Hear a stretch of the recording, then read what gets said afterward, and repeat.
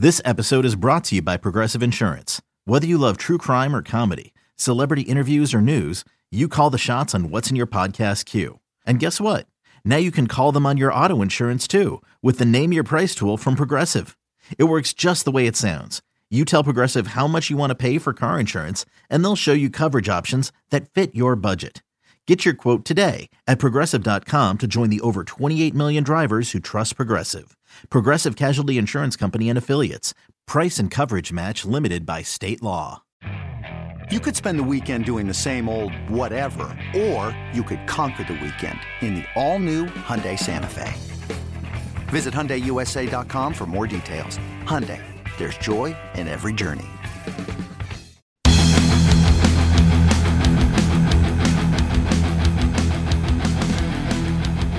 Coming strong with another edition of Longhorn Blitz with Horns 24/7. I am Jeff Howe. Let's go ahead and get into it. We're talking Sugar Bowl between Washington and Texas. It is a college football playoff national semifinal. We'll talk about the game, sprinkle in a little transfer portal, and we might just start there first. But it's award season. Got a lot to cover here on this week's show, so let's not waste any more time. Before I move on, though, a couple of different ways to get this podcast. Probably the best way is anywhere you get your podcasts. Search Horns 24/7. That's Horns 247. No dashes, slashes, or spaces. Click that follow button when you see the feed pop up, and you'll get every episode of the Blitz when it drops first thing Wednesday mornings. Let me bring in the rest of the team that you'll hear if you are a Longhorn Blitz subscriber. And if you've been a Longhorn Blitz subscriber or listener, we thank you so much for your support of this podcast over the years. He is a drop machine extraordinaire, our lead research analyst on Longhorn Blitz, and a daily fantasy guru. He is Matt Butler. How are you, sir? Doing pretty well, man. How about you? I am I'm staying busy, but not as busy as the third member of our team. He is busier than a fruit merchant these days. He's across multiple platforms. I can't even keep track of all of them. He wears so many hats, but for the purposes of this podcast, he is our lockdown corner here on Longhorn Blitz. Lifetime Longhorn, 2002 UT All-American, 2002 semifinalist for the Jim Thorpe Award, fourth-round draft choice of the New York Giants back in 2003, spent his NFL career with the Giants, Lions, Bears, Bucks, Broncos, and a year with the Hamilton Tiger Cats of the CFL. When he was done with football, he got himself back to Austin, Texas in the 40 acres where he earned his degree. Whenever that T-ring comes back in, we will make sure he wears it proudly. Nevertheless, he is a card-carrying member of DBU, and when you get that All-American honor recognized by the NCAA, they make sure you get one of those black cards. Number 21 in your program, number one in your hearts, Mr. Rod Babers. I appreciate the intro as always, brother. You can tell, Rod, I'm a little off my game. Matt will edit that out, but it's the first time I've flubbed Rod's intro in a long time is because I ran out of air and I had to cough. So it happens. It's a mouthful, man. 99 times out of 100, that's one clean, smooth take, but it was not that today. So thank you, Matt, for everything you do on the back end. Oh, shizzle. Rod, let's start in the transfer portal before we get in the game. And there were no moves in the transfer portal that surprised me. Texas is, as we're sitting here recording right now, Texas has not picked up any transfer portal commitments. But in terms of who's leaving, other than Jalen Catalon, nothing really came to me as a surprise. I think those moves, you can look at them and say, yeah, that makes sense. And even in hindsight, the Catalan deal makes sense. Where are you at on these transfer portal moves, Rod? Because I look at it and say, you know what? It's probably, in a lot of cases, some guys that, if they want to play college football, probably needed to think about doing it somewhere else other than Texas. Yeah, man, you're right about that. I mean, think about the positions, right? I mean, they've had 7 guys in the transfer portal, something like that, somewhere around there. Mm-hmm. Mostly safety and wide receiver. I think there are 3 safeties that are in transfer portal, 2 wide receivers now. There we at that. It's in transfer portal. Yep. And that makes sense, right? We talked about the wide receiver position and Sark having a really, kind of short, condensed, tight rotation of receivers, that circle of trust, and not a lot of guys can penetrate that circle of trust. And if you don't, which means you're basically not in the top 3 or 4 wide receivers, you just don't see the field at all unless Texas blowing out some opponents. Yeah. And that's been the case since he's been at Texas. He's got a really tight rotation. I think those guys understand that, and they don't crack it, especially if at one point, like Casey Kane, if you were in the circle of trust and then now you're outside of it, you're Yeah. thinking, well, hell, man, I was in it and now I'm outside of it. That really makes your prospects look a little bleak. So I get wide receiver for that reason. I also get safety. Safety. Look at the dynamics in that room. I have Derek Williams, a true freshman, who is their best coverage safety in my opinion, who's now getting a lot of reps, a bulk of those reps. If that's the case, then that means those veterans in there, those three safeties, have watched him, surpass them and start to get more reps. They probably started out getting more reps and more opportunities, and then the young buck comes in, and now he's kind of showcased himself. You also have a former walk-on, that's earned a scholarship in my man Michael Taft Daddy, who's balling, by the way. He's tied for the team lead in interceptions, but they also watch his ascent. And he watched, and those guys were getting way more reps than him as a walk-on initially, and he took the very few reps that he was given and impressed the coaches more than they did. And not only was able to get more opportunities than them in practice, but ended up earning his way on the field, and they couldn't sniff their way into that safety rotation. And yet you had a former walk-on and a true freshman, so I get why they don't see any light at the end of their tunnel in terms of playing time either. So I get those two positions. I get why it's happening. Yep, and it makes sense. You pointed it out right there. With even with our previous coach Tom Herman, played a lot more wide receivers. Or if you look at a lot of the air raid offenses, you look at Lincoln Riley, how he rotates. If it was OU or at USC, you're talking 7-8 deep on guys, and you're always wondering how this star guy isn't getting more snaps because nobody gets more than 70% snaps. That's how Tech. If you look at the Tech wide receiver room, they're playing 8 guys deep, but then you have a guy like Sark, no matter where he's been a guy where you're going to see 80, 90+% of the snaps. If a guy's healthy, he's almost playing the whole game there. So it's just sort of an area where now with the portal, the kids that say play receiver can sort of, scout out the landing spots where you can maybe find yourself a niche in not necessarily a place where you have to sit behind somebody when you see the writings on the wall. And then with safety, that just makes total sense when you have guys sort of step up and come and get production out of an area that you didn't expect it, or say are ahead of schedule and you're an older veteran trying to maximize that last year of your eligibility. I'll give you Rod to crystallize what you're talking about. Casey Kane last season, he didn't play any as a true freshman in 21. 149, actually, I'm sorry, for snap counts, 245 snaps he played last season. This season, 56. Yeah. And we've broken down the numbers throughout Sark's time. His last 2 years at Alabama was really when it started to show. And then the first 2 years at Texas, it was like this. But here's your snap counts at wide receiver. A.D. Mitchell, 818. Xavier Worthy, 764. Then Jordan Whittington, 509. Then fourth, Jonte Cook with 124. So the gap between 3 and 4 is 509 to 124.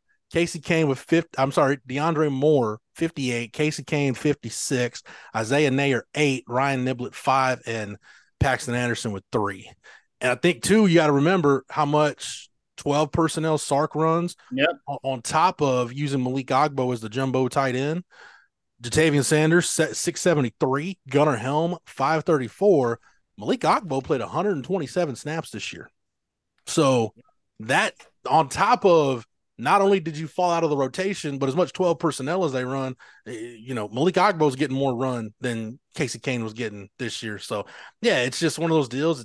But these are the good problems to have, right, Rod? Like if guys are moving on, it's like, okay, hey, thank you for everything you did for the program, but you'll move on and we'll move on, and everybody should be better for it. Yeah, I mean it's Sark is telling you that, hey, just because you came in with a high ranking, recruiting ranking, that doesn't always guarantee that you're going to get a lot more playing time than a guy who comes in and is more assignment sound and is making more plays. Sometimes that's the case. Jonte Cook comes in, he obviously takes away reps from a guy like Casey Kane, and you can see once those veteran guys leave, like X-Man, A.D. Mitchell, and Jay Witt, he's going to be the guy. But the Taft story is really interesting with this group, right? Because those guys who are deciding to hit the transfer portal to safety position, those are highly recruited guys. And those guys get the benefit of the doubt. And I know for a fact, because I played on the 40 acres, those guys get more reps than walk-ons. Walk-on is the hardest way. It's the hardest route, hardest road to playing time. Just like undrafted free agent, it's the hardest road to playing time and to make a career out in the NFL. And, it's pretty amazing that Taft was able to do that. And that's why I think you see 3 safeties, 4 DBs, but 3 safeties deciding, all right, we're moving on. Even though next year there should be opportunity there. It's kind of like when Coach Aquino was the DB coach for us, he would seat us according to the depth chart. And starters would sit in the front seats, and then the backups behind them, and so on and so on. And there would be times you walk in that room, and there would be this moment, where we would all gasp, but collectively, because he would change the chart on us, and like, oh man, sorry, actually, you need to take the seat back there. And he would do it in a very nice and gracious way. Mm-hmm. But it was, the accountability of, just so you know, you have the visual of the meritocracy, but right here before you. We're going to make you literally walk in it and sit in the meritocracy of your accountability. And it had a long-lasting effect on me. So picture that, though. I'm not saying Blake Gideon is doing it like that. He's not. But picture that with Taft Daddy. Picture the ascent of him, and week after week, him going from the back of that DB room and now being one of the front seats in that DB room, and the guys who were in front of him going, damn, man, that dude just passed us up. He was way behind us. That dude, Derek Williams, was behind us, and now he's ahead of us. Psychologically, you could understand why those guys, they got to move on. And Texas will bring in other guys. We hear about recruiting some high-level DBs like, Xavier Phillips-Sami and, Kobe Black and guys like that. They're trying to evolve that secondary now. They're close. They got the corners I think they want. They don't necessarily have the safeties and the nickels back of the nickel backs of the future. And that's what I think they're looking for in these next few classes and in the transfer portal potentially. Yeah. Yeah, it's Andrew Makuba from Clemson is, their big target. He's a safety nickel, could play some corner, but skill set not all that different from Jahdae Barron. Just Makuba's probably got more what you would consider probably NFL prototypical measurables. But here's the safety snap counts, guys, if you want them for this year. Jaron Thompson, 5'16", Michael Taft, 391, Derek Williams, 373, Keaton Crawford, 292, Jalen Catalon, 142, BJ Allen, 3, Larry Turner Gooden, 2. So again, it's writings on the wall. I do want to quickly talk about Catalon though. Yeah. He and Isaiah Nair both. We saw in Nair you look back at the Wyoming stuff and the one spring game he was a part of. I feel like the infatuation, being enamored with those guys, it was the idea of what they could be had all things been equal. But I think it was pretty clear all things weren't going to be equal with those guys. It just looked like Nair never really, and Rod, I talked to you about this when I went the couple practices I went to, those open windows. Like, he just looked like he didn't trust the knee. Like, I don't know if it was a confidence thing or what, but he just didn't really trust it yet. And Jalen Catalon looked great through those first 5 games, but then he gets hurt in game 6, and we pretty much don't see him after that. Yeah. So I think it was the idea of the loss is not so much that guy leaving a hole, because the hole has been filled by various guys on each side of the ball. It's the idea of what they could be, which in the case of Isaiah Nair, we never know if he's going to get there. And in the case of Jalen Catalon, this is probably what his body just is letting him down. And maybe this is just what was always going to happen. Yeah, it could be. Yeah. I mean, I think you just kind of nailed it. I think you might have got it all there, because I think this is what the transfer portal is for, right? For situations like that. And I do think if Isaiah Nair didn't get hurt, then his fortune at Texas would have been drastically different. I think he was trending toward being, one of the guys in that rotation, and it just didn't happen. And I think for the safety position, I think that is a little different. I think Taft surprised everybody. I don't think the coaches anticipated him doing what he did. and having to play Right. him. They never do for walk-ons. That's not, even though he was a preferred walk-on. I know he probably could have gotten a scholarship somewhere else, but for him, with the team lead, tied for the team lead in receptions, and to have earned his way on the field, that's just an added bonus for the coaches. They don't anticipate that kind of stuff, and that's why I think at the safety you've seen more drastic, exodus that position than any other position, because how often does that happen at Texas? When's the last? I mean, the walk-on that ends up earning their way on the field, it's a rare thing. I'm not saying it doesn't happen, but it's rare, especially at the Power 5 programs like that. Power 5 program. I mean, the last one was Dylan Haynes, and that was 10 years ago, pretty much.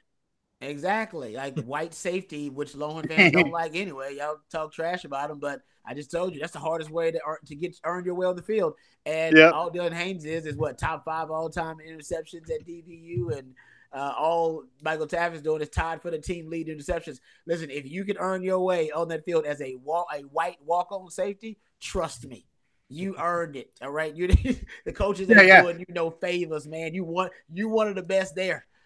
And look at it. It's like one's a white safety from Lago Vista, one's a white safety from Westlake, and then even like the coach right now, Gideon, he had to take something like they call a gray shirt, I think it was, Jeff, in 2007, where it's like almost like we promise you to come and you will get your scholarship if you come here by yourself before you get your scholarship. And that's a guy from Leander. So you've actually had almost 3 of them come, and one of them's the coach of them right now. But Taff was a guy that if you looked at those numbers, even back last season before this year, it was in a tiny, tiny sample. I mentioned it before, but there's like 28 coverage snaps, and he gave up nothing in man coverage. And then I think it was the QB rating allowed against him in zone was 48. So like, there was like a little sprinkling, but it's like, that's garbage time. That's not, big time snaps. And it's just a guy that kept on persevering.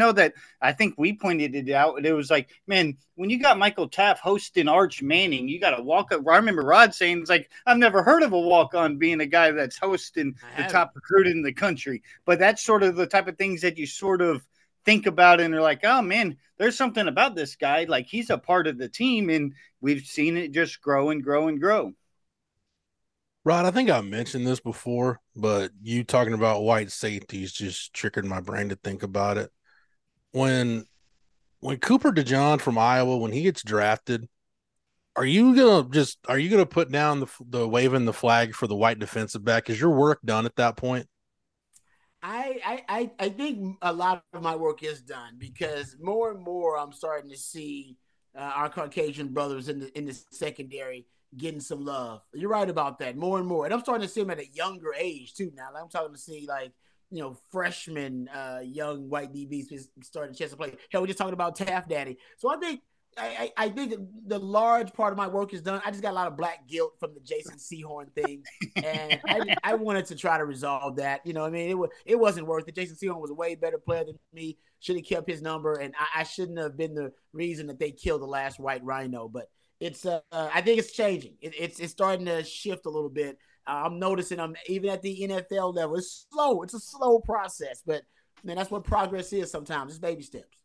Yeah, we always heard like the folklore. If you were around like the Texas program, like you would hear about it in high school. It'd be like, oh man, Houston Street was going head up against Cedric Benson. He's a good safety. Or like Justin Tucker's days as a safety. But like those guys go on to be a pitcher in baseball or a kicker, not play at the highest level of football. And now we're seeing more and more do it. Yeah, it's I'm glad, Rod, that your quest has led somewhere productive. Like you're one of those rare guys that sets out, like some people might have thought it was a bit or whatever, but like you made a difference in football and society, Rod. So you should put that on the business card. I'm not joking. Yeah, no. Listen, that was a comedic element to it, right? It was a little bit of it was in jest, but I mean, still though, I'm serious about something. I mean, I think we're making valid points though. Yeah. Longhorn fans do have to check themselves a little bit when they criticize Blake Gideon, criticizing Michael Taft, and criticizing Dylan Haynes. I'm thinking to myself, if y'all looked at him, I mean, the accomplishment-wise, Dylan Haynes, top 5 all-time interceptions at DBU. Blake Gideon started more games than any other player in history at DBU. Look at Taft Daddy now balling. Yep. Just check yourself. It may be just a little bit of slight discrimination because you don't like white safeties. And moving on up. Yeah, no, it's something that makes people uncomfortable when they see a white safety back there on their favorite team. They start thinking, oh man, something bad's gonna happen. No, they're good players, and trust me, they have to deal with a lot of discrimination to get that spot in the secondary. Yep. It's true. It's not just Harrison Smith. The coaches didn't want to do it either. They're like, man, I didn't want to put him out there, but he's my best option.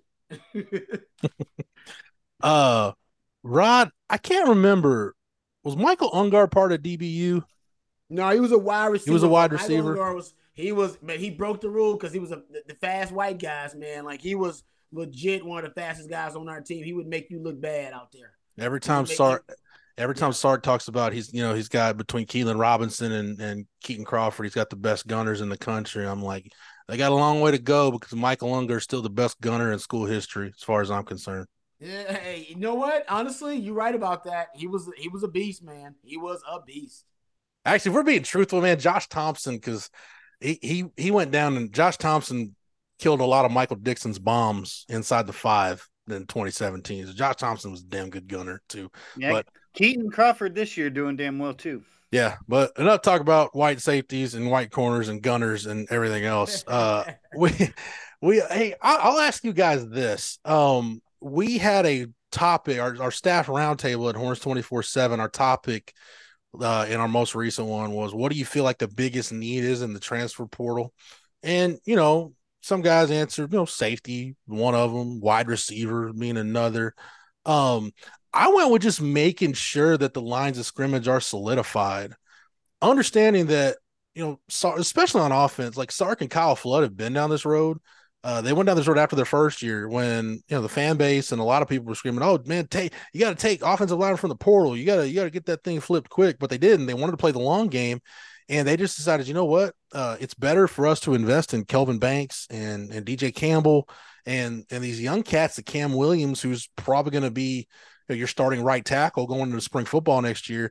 Invest in the young guys because they're better than anybody we can find in the portal. So understanding that, and defensively this year, your portal takes might be just getting Alfred Collins to come back, and if Trill Carter comes back for another year. So understanding that you might not go into the portal, but Rod, I've waited so long for Texas to have this line of scrimmage advantage that they've had in damn near every game they played, and I don't want them to lose that. It took so long for this program to get to that point. I just don't want to see it go backwards. Yeah, I understand it. And it's tough to get, competent, kind of capable, big humans like Texas has, high-level players like that on the lines of scrimmage in the portal anyway, because a really good team, they don't let them go. Now, when you have like a firing of a coach and just a collapse of a culture, maybe like you have at A&M and they have to rebuild it, then you kind of get some of those situations where those kind of players are available. But I think Texas is doing the right thing by playing the long game with the O-line and D-line. And even with the transfer portal reports now, it doesn't seem like Texas is looking at the one area where I think they should prioritize in the transfer portal on the lines of scrimmage would be interior D-line. Because you're losing – the best D-tackle duo in the country, Tavondre Sweat, the Outland Trophy winner. You're losing Byron Murphy. Last year, you lost Keontae Coburn and Moro Ojimo. So you're talking about that 2-year span. You could have been considered the deepest defensive tackle room in the country, and now you lose in Alfred Collins, right? Yeah. You're going to lose the bulk of that high-level talent now. You got the best interior D-line coach in the country in Bo Davis, so he's shown you can develop. But, the guys behind them, Vernon Brodden and, Sadir Mitchell and those guys, they're unproven commodities, and right now, a lot of your defensive blueprint and philosophy is built on those two kind of, rocks that you got in the middle there. The one War Daddy and Tavondre Sweat and Byron Murphy as well. So that I do wonder about if they're going to pursue that in the portal. And it doesn't seem like they are. So it seems like they want to play the long game, as you mentioned, with both the lines of scrimmage, and they believe that's the best course of action. And when you're developing like Texas is, you can take that approach. That's a luxury you have. Yep, and that's where, like, say, offensive line may be the hardest one to really have it be a direct impact, because we've talked so much about how continuity matters so much on the O line, and just being, if you go out and are trying to fill gaps, those are going to make guys. There's going to be time that's needed to form that type of continuity and communication and willing when you work together as a group. It's not like, say, plugging a hole at a specialist. Like, there are going to be kickers in the portal forever, and punters, like, you'll have guys that are ones that are good, that are moving up and say want to go to play at a higher level, that are successful, or say a position like running back, whenever you have just one on the field that gets the most carries. So you could have a really good guy buried down and behind a good depth chart and not getting the opportunities that's used to, or coming off, say, an injury. So, like, you're going to have position groups that are a lot better and easier to find somebody that can really contribute at the highest level of a Power 5 conference by filling those little holes in areas like that. And it's the way Texas did with a guy like Quinn, that's insanely talented, just behind a very deep QB room or a top end NFL guy, compared to, like, going after, say, an O lineman, where there's so much more needed to be a successful O lineman, and there's value added by working together as a group compared to those other positions. Yeah, the only issue I think you could run into O line wise would be if you lose Jake Majors. Like, Alfred Collins and Jake Majors are in the same boat. They can come back for another year, even though they both participated in senior night. And at this point, I haven't heard much on Collins one way or the other. It sounds like Jake Majors is going to come back, but if for whatever reason, I mean, look, Texas wins a national championship, and some of these guys just decide to go right off into the sunset, whether whatever's next, whether it's the NFL or the private sector or whatever, they might just decide to, hey, let's go ahead and do that. But so if that happens, like if you were to lose to Jake Majors, then I think this is the portal conversation that I think people need to realize these staffs have. Like, okay, we've got a hole at center. Do we have an in-house candidate capable of filling that role? Which in the case of Texas, you do. I think it'd be Cole Hudson, and maybe you let just Cole Hudson and Connor Robertson battle it out during the spring. Then you ask yourself, okay, now we need another scholarship body for, that we can either recruit a center or he can convert to center. Is there a guy like that in the portal that can help us, or are we better off just taking a high school kid that we feel like we can develop? Well, for this staff, more often than not, they're going to take the high school kid. So it's pretty nuanced. It's not like, in other words, I don't think Texas treats the portal. Texas treats the portal basically like a souped up version, kind of how the Dallas Cowboys treat free agency, right? Like, you don't see the Cowboys go out and be big spenders in free agency, but they take a very measured approach. And if they go sign somebody, there's going to be a reason why. Like, you need to fill a need, but it's got to be a certain guy. It's got to be a specific guy. And Rod, we've talked about it. Like, the Cowboys have done a really good job at drafting well and developing their draft picks. And I think that's always going to be the root of what Sark does. Is it's going to be the high school recruiting. He's not going to be one of these teams that just loads up on, double-digit portal guys every year. But I know I'm rambling a little bit, but that's just, in other words, if this staff, if this is how they're going to develop, then I think the portal is going to be kind of the same deal every year, where there's going to be, 5 guys, give or take a couple, that they might need, that they might want to pursue, but the rest of it's going to be high school recruiting. And I got really no problem with that. Yeah, I totally agree. I think, they're going to supplement with the transfer portal. Yes. Because they have that luxury. Every now and then there'll be a position where they have to prioritize it because there's immediacy there and their losses, injury for whatever reason. But you're right about the Cowboys. The Cowboys are the most homegrown, organically grown team in the NFL. Nobody builds through the draft more and better than the Cowboys. I think ultimately for Sark's culture, he wants to build through the high school ranks. And I think that's why he's so judicious and so selective about guys he brings in the portal. He knows the Isaiah Hall experiment was a bit of a failure, right? Yeah. The Jaleel Billingsley experiment was a bit of a failure for them. And I think he understands now you can't just bring in guys that have, the talent and that have the scouting report that you want necessarily in terms of that position that fit that profile. You got to make sure you vet them, vet their personality, and make sure they're going to fit with this specific team. and they're not going to come in and disrupt your culture. And I think that's what he's big on right now too, which is why Texas is taking their time in the portal with guys because they can do that. Yep, and they've done a good job at when needing an area or an area of need, being able to fill it. Like we talked about Nayor. Now it didn't work out the way as expected for Nayor, but going into last year, Texas really needed that vertical threat opposite of Worthy to make that offense work. Quinn was a perfect one to bring in whenever you have a room where you had Casey or you had Card, but you knew a guy that had been previously interested in Texas and loved Texas, and you need to get a 5-star quarterback. And then when Nayor blows his leg out, you fill that hole with A.D. Mitchell because you need somebody. Like if you can always find a top end playoff experience, a guy that Nayor and AD are different when you look at where they came from, but both were highly valued and really, really good players on the field before they transferred into Texas. And it was a specific area of need. But now that you've been able to develop some guys through your system, a guy like Jonte Cook is like, you may see fewer and fewer of those, but whenever the depth chart looks a certain way going into a season, you may be able to find that diamond in the rough or find that guy that's a proven commodity that just happens to fit with what you're doing. Rod, you mentioned interior D-line, and one thought from you on this, and then we'll move on. Matt, obviously, feel free to chime in as well. I think when you look at the guys Texas has targeted in the portal so far, they brought in one guy for a visit. That was Trey Moore, the edge from UTSA. It feels like maybe PK is preparing for this defense. Like you always want to be strong with your interior defensive line. No question about that.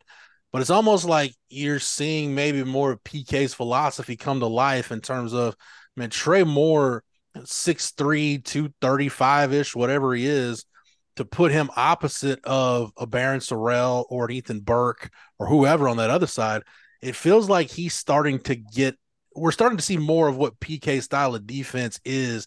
And I think maybe you might not be as strong on the interior defensive line, but maybe they're just counting on, look, we're going to be much better on the edges next year. Maybe the best edge play Texas has had since PK's been here, if they get Trey Moore out of the portal. Maybe that's where they kind of compensate. I don't know. Am I off base? Am I overthinking it? I just feel like maybe we're seeing more of this is how PK really wants his defense to look. Yeah, I agree with that. I think you're right about that. I think if you start looking at the linebacker, because most of these guys are guys that they inherited, right, and developed really well. That's the beauty of the recipe so far, is that we know this group can develop because they took another coach's talent pretty much and developed all those guys into being high-level NFL players and to reaching their ceiling. Now we're going to start seeing what they covet specifically in players, the types of players they like. And what we're seeing is they are prioritizing premium positions, kind of like the NFL does, right? Cornerback, edge rusher, on defense. Got Colin Simmons coming in, right? He's the big edge rusher for you. You're a guy that can be a perennial, kind of 5-star talent on the edge, the guy that's projected to be an NFL caliber edge rusher too. Anthony Hill, that's your talent at the linebacking core that is versatile and can be a multiple weapon for you, moving him around. He can rush off the edge. He also can play off-ball linebacker, works well in space. And now they're looking for those guys at the cornerback position. Malik Muhammad's part of that. I think going after this young kid, Kobe Black's a part of that.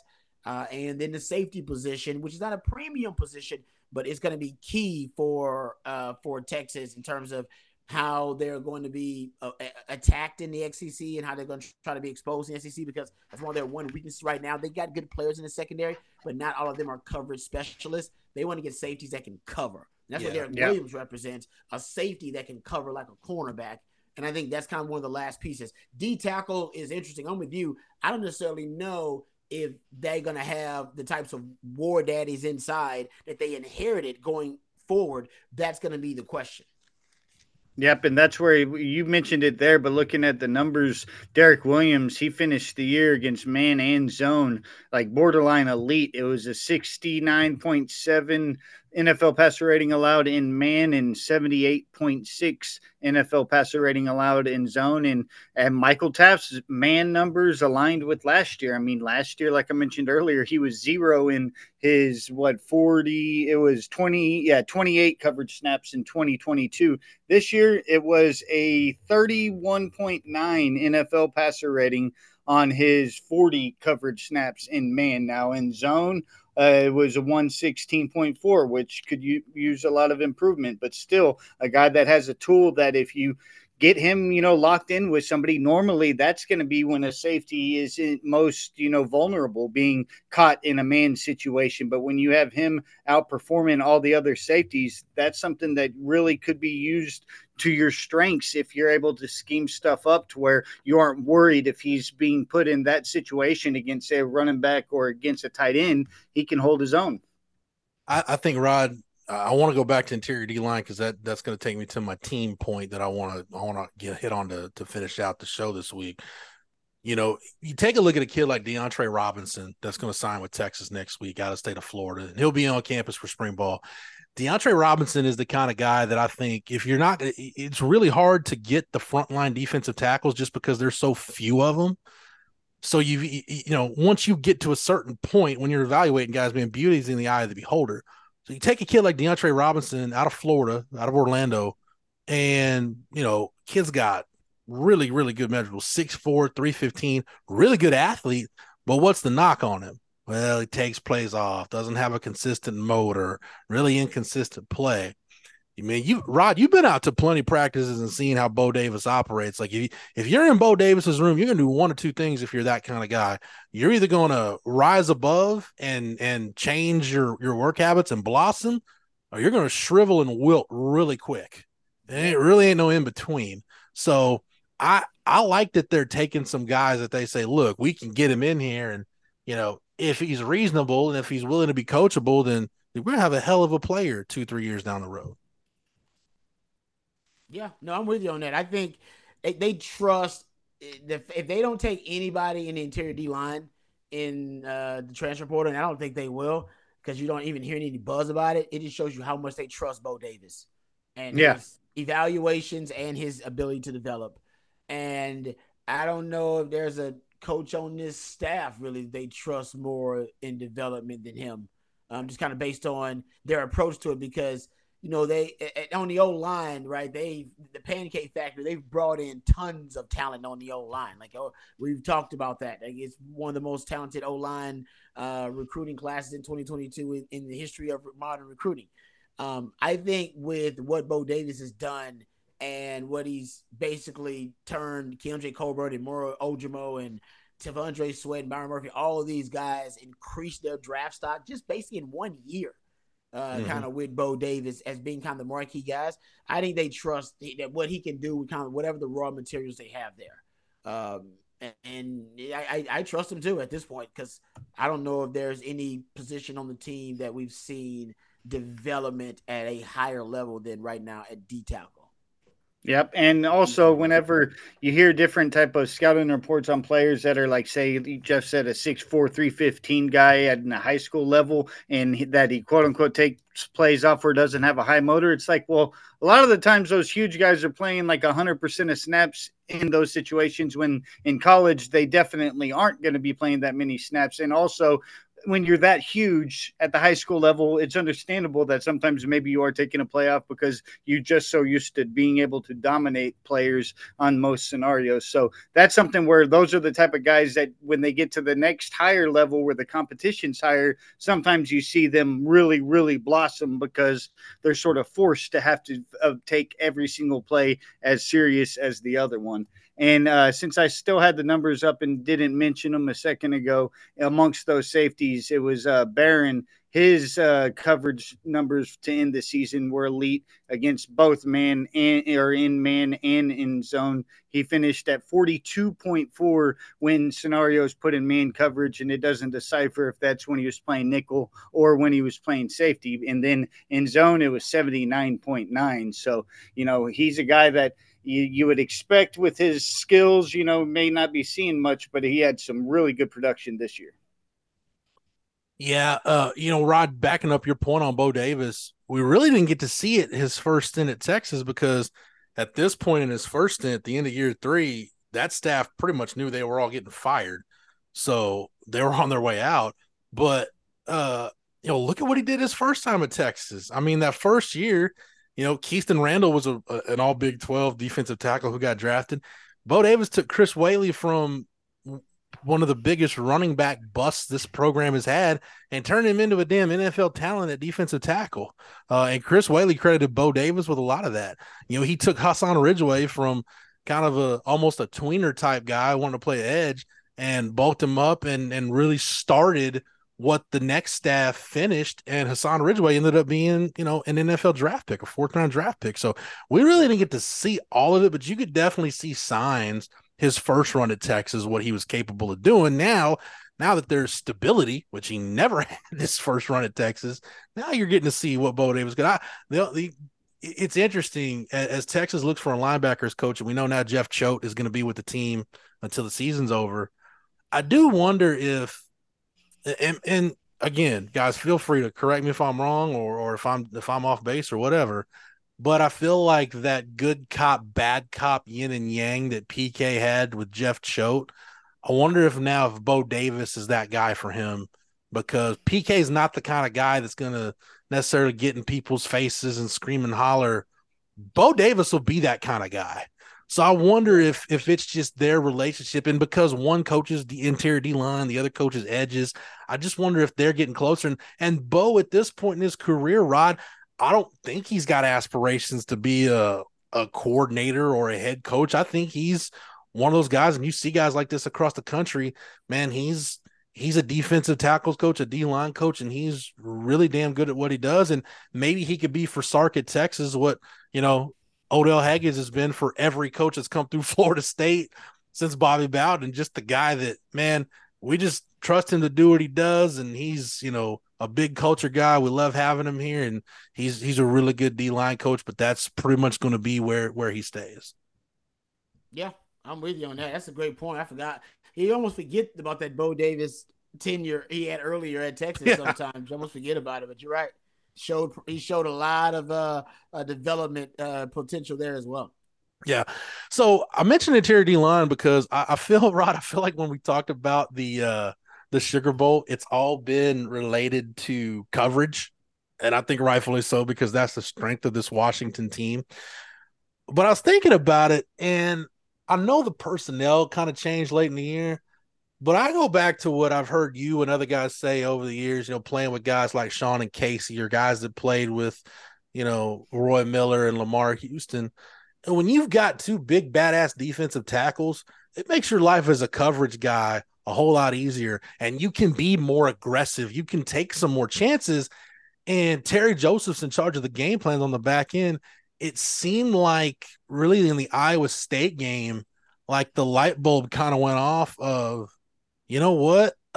Because of the advantage we have at defensive tackle, maybe that can just naturally let us play a little more aggressive, a little closer to the line of scrimmage. Rod, I want you, because I turn all coverage topics over to you, not just expanding on that, but I think when people hear tighter coverage, they assume you're going to play bump and run. Those things aren't necessarily one and the same, though.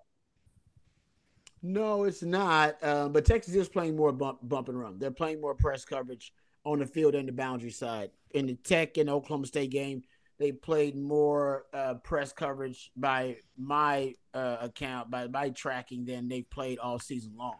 Now, they play a lot of boundary press man corner with Ryan Watts, but on the field side, they haven't been doing that. They want to do it. They talked about wanting to do it, but they haven't done it as much as they've done in the last two games. I think it's opponent specific, but it also could be them trending that way because they got these corners now, the corners they want in place. And they believe that maybe the technique and the fundamentals are a little bit more sound, and maybe they can take chances now. Or maybe at the end of the season, they figured out, listen, we're not necessarily going to get better in pass defense. So why are we allowing teams to convert, and why are we allowing teams to keep drives alive by getting easy, quick completions with inside breaking routes and short completions? Why don't we take that away force them to throw the football downfield. If they connect on it, great. But if not, they'll hold onto the ball and let the pressure get there. I'm not sure exactly what they're thinking. But the truth is, Tech, they shut down playing press. Tech couldn't figure it out. Oklahoma State actually did figure out what to do. Oklahoma State essentially had the same adjustment that Texas does when teams play press against Xavier Worthy or A.D. Mitchell. We're going to take you up top. We're going deep. And they went deep on Texas a few times. Yep. And by my count, they threw more deep shots against Texas, as many deep shots as any team all season long, 20 yards or more down the field. They connected on 3 of them. But remember, there was one PI that wasn't called that probably should have been called early on that Gundy was upset about. There was a PI that I don't count in that was called on Jadae Barron. There was another post route that was running wide open. Quarterback just missed him. Probably could have been a touchdown. There was some plays to be made on deep balls, and that was their adjustment. So Texas, when they do it against Washington, which I think they will, they have to be more proficient. They got to be more sound when they do it technique wise, or they got to pray and hope that the D line, as you pointed out, gets home way before they can be exposed on some of those vertical routes. But I'll give you a reason to be optimistic, because I know it sounds like fear factor. Texas last season did a really good job limiting the 20-plus yard passes for Washington. I went back and watched that Alamo Bowl. They threw 9 deep balls. They only connected on 1 of them, and it was the first play of the game. It was a flea flicker on the first play of the game. That was it. Out of the 9 deep balls they threw, they only connected on 1. So, Texas has a plan for how to limit those deep balls, but they're better this year. Of course, Michael Penix is better. I think Texas is better, though, too. So if Texas can keep them from throwing and committing, at least converting some of those deep balls, I think Texas got a really good shot to win it, and win it in a convincing fashion, because that's a big part of what makes this Washington offense unique. Last year, the only reason they lost outside of the deep balls was 3rd down and 4th down conversions. Texas couldn't get off the field. I think they allowed them, but I think convert 13 of 23, something like that, on 3rd and 4th downs. And rushing defense. Texas got allowed 158 rushing yards, over 5.5 yards per rush. This year, you're top 5 in the country in rushing defense and in 3rd down defense. So it definitely won't play out the way it did last season.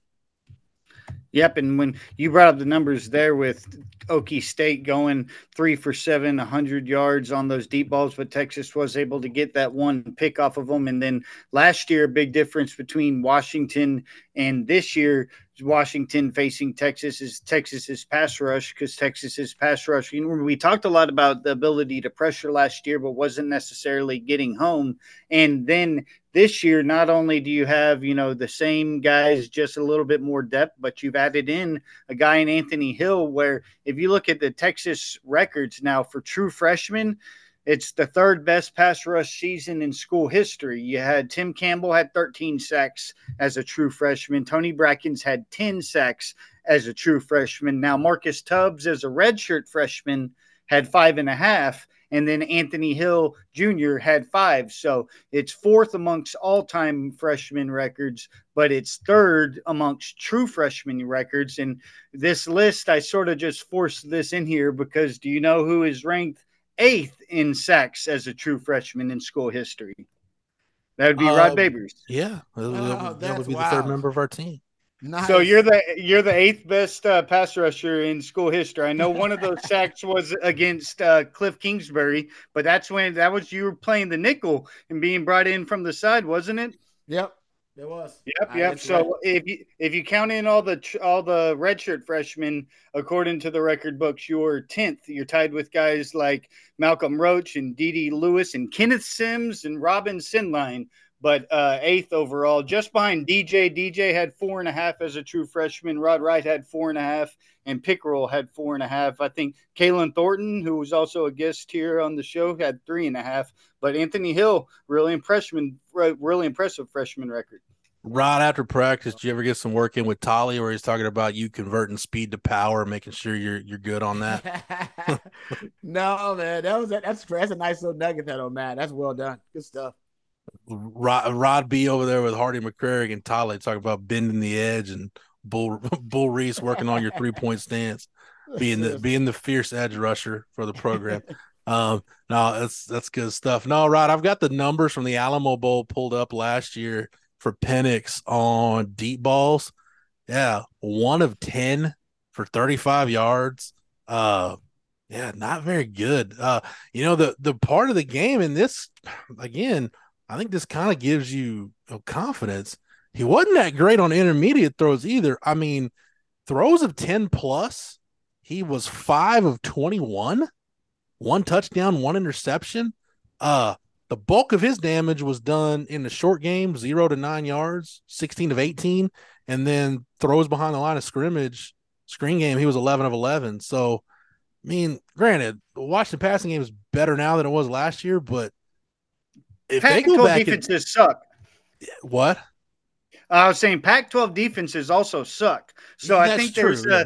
there's a big underrating value of how good the defenses are in the Big 12. I really think it's something not noticed still across the country. Like there were people on Twitter going back and forth with me about, oh man, look how many of these close games, Georgia had, blah, blah, blah. It's like, have you looked at the strength of schedule that they actually had and the teams that they were keeping close? It's like Texas played a pretty damn tough schedule this year, and you look at the defenses Texas played, they're so much better than the defenses in other conferences, especially the Pac-12. I mean, the Pac-12 really, outside of Utah and UCLA, two of the teams that didn't even do great this year. I mean, Washington probably has the best defense out of all of them, and they don't have to play themselves. So those numbers, I think, they're a bit inflated only because that's who they're going up against. Not to say anything, Washington's elite. They're really good. We saw that last year they beat us. But like you're saying, in that loss that we had, we did hold down their passing game that was very elite last season too. I think we can all agree. Go ahead, Rob, they held Penix to his lowest yards per attempt in the last 2 years. Was in that bowl game versus Texas. It was like 5.3 yards per attempt or something like that. So Texas lost that game for two reasons on defensively. They couldn't get Washington off the field. They weren't great at downfield vertical passing, but as you just pointed out, Jeff, when they got to a third and medium or a third and short, which they got to, they were able to convert and they were able to stay on the field a long time against Texas. They actually had a bad game offensively. I mean, I think he was less than 60% completion percentage. It was a good game plan defensively for Texas. They just couldn't get off the field. That third down defense was bad. But this year, that will not be the case. That damn Talapapa had a career year. I mean, that guy, he had his best game of his entire career against Texas, and it was converting a lot of those third and shorts. Yeah, Rod, I got to do some napkin math real quick. 58% completion rate, which is not where you want to be. No. Yards per attempt, under 5. But to your point, UW was 11 for 20 on third down, 2 for 3 on fourth down.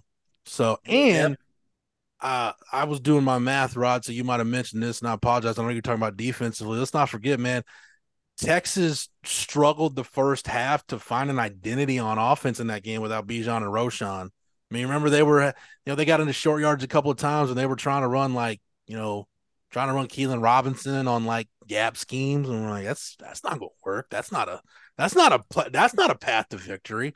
But I've referenced that game a lot just from the standpoint of the second half production by Quinn Ewers.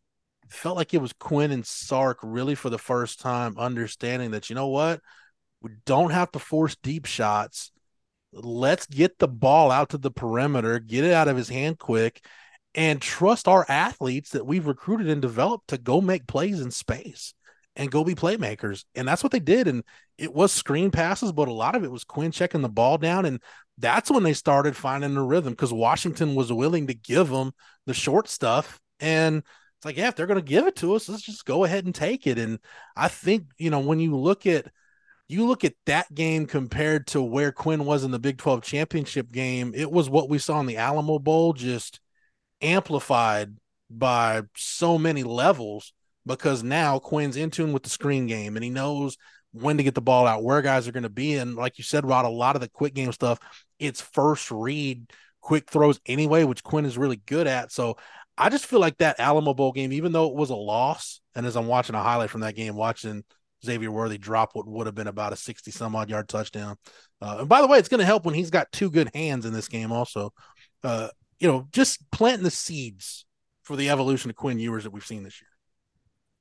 Yeah, no, I agree. Actually, that game, I I was rewatching it and noticed that Sark, one of his adjustments is he actually ran a lot of empty, I think more empty, second most empty snaps that they ran all season last year. And I think a big reason why was because they essentially decided to abandon the running game. They didn't have Bijan Arojo. Keelan Robinson wasn't working in traditional running game. Jonathan Brooks was hurt. Remember, he was dealing with an injury now, we found out later on. They went empty a lot, and it actually did speed up Quinn's process a little bit. And I believe he was like over 85% completion percentage in empty, ran a time or two, got a first down running. I don't know if they'll do it schematically against Washington this time around, because I don't know if the circumstance would match, because they do have bodies at running back now. But it was something that they did that worked really well against Washington last season. Yep. All right. I think that's going to do it for this week's show. We'll be back next week, and we'll continue. We'll get deeper in, because when we record next week, we'll be under 2 weeks to the game. So we'll start really hammering it next week and really getting into the nitty gritty. Not that we didn't this week, but we'll really get into it starting next week. Matt, thanks for everything, man. You're more than welcome. Rod B, appreciate the time and the knowledge.